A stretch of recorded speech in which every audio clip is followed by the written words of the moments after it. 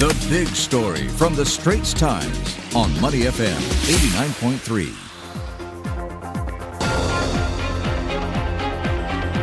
Hello, you're watching The Big Story with me, Chao Su An.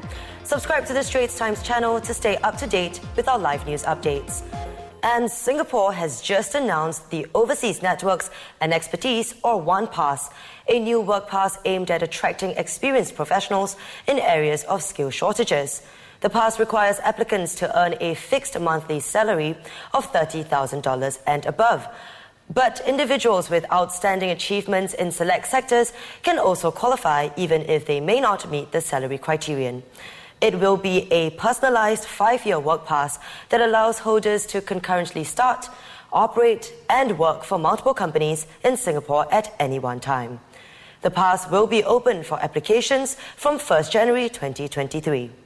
The current employment passes will also see several changes, including a new benchmark pegged to the top 10% of EP holders. Other changes include a reduction of the Fair Consideration Framework, or FCF, job advertising duration to 14 days, as well as improvement to the processing time for all EP applications. Joining us to discuss the changes is Professor Tan Kee Kiap, economist and chairman of Singapore National Committee for Pacific Economic Cooperation. Thanks for joining us, Professor. The new OnePass aims to make it easier to woo and bring top foreign talent into Singapore.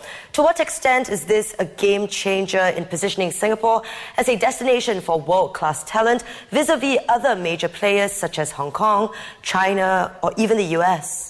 Hi, Suan. I'm here in Silicon Valley trying to attract foreign talents to Singapore, and those are high-tech companies as well. Well, I wouldn't say this policy is a game changer, which is abbreviated as ONE.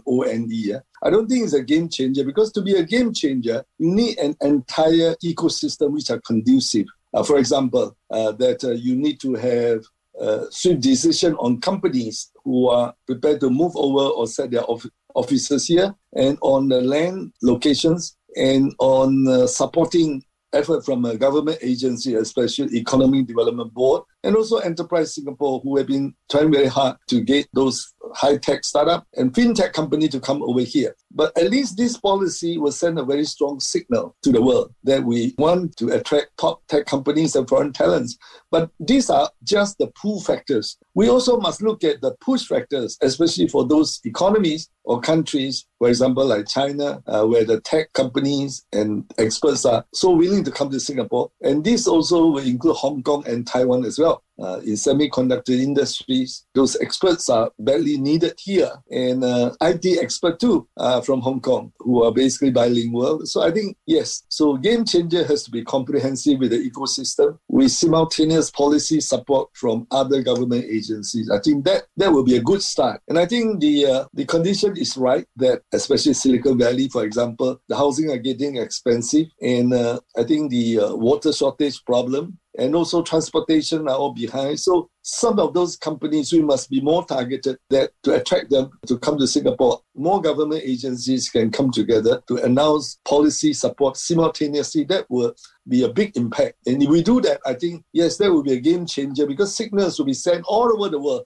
So what kind of numbers are we looking at? When we put the salary criterion at $30,000, how would that change the complexion of the foreign talent pool in Singapore? It wouldn't change too much because as the minister said that this 30,000 a month, salary of 30,000 Singapore dollars a month constitute the top 5% of the employment pass holders. So the 5%, they are in employment pass holder anyway, but in this case, it will be done in a more speedy manners, where they need to advertise. It has been reduced from 24 days to 14 days, which is good. But I think for the rest of the 95% of employment pass, we have to be very careful though, as we were not so on the ball in the past. Where those come with employment passes in the past, sometimes they come as a team with a top foreign expert, but they may not be necessarily the foreign talent as such. For example, they bring along their accountants, finance guy, or even their personal assistant. These are the jobs. They may have qualified under the employment pass salary of maybe around 10,000 to 20,000. But Singaporean, basically, I think, I look at them,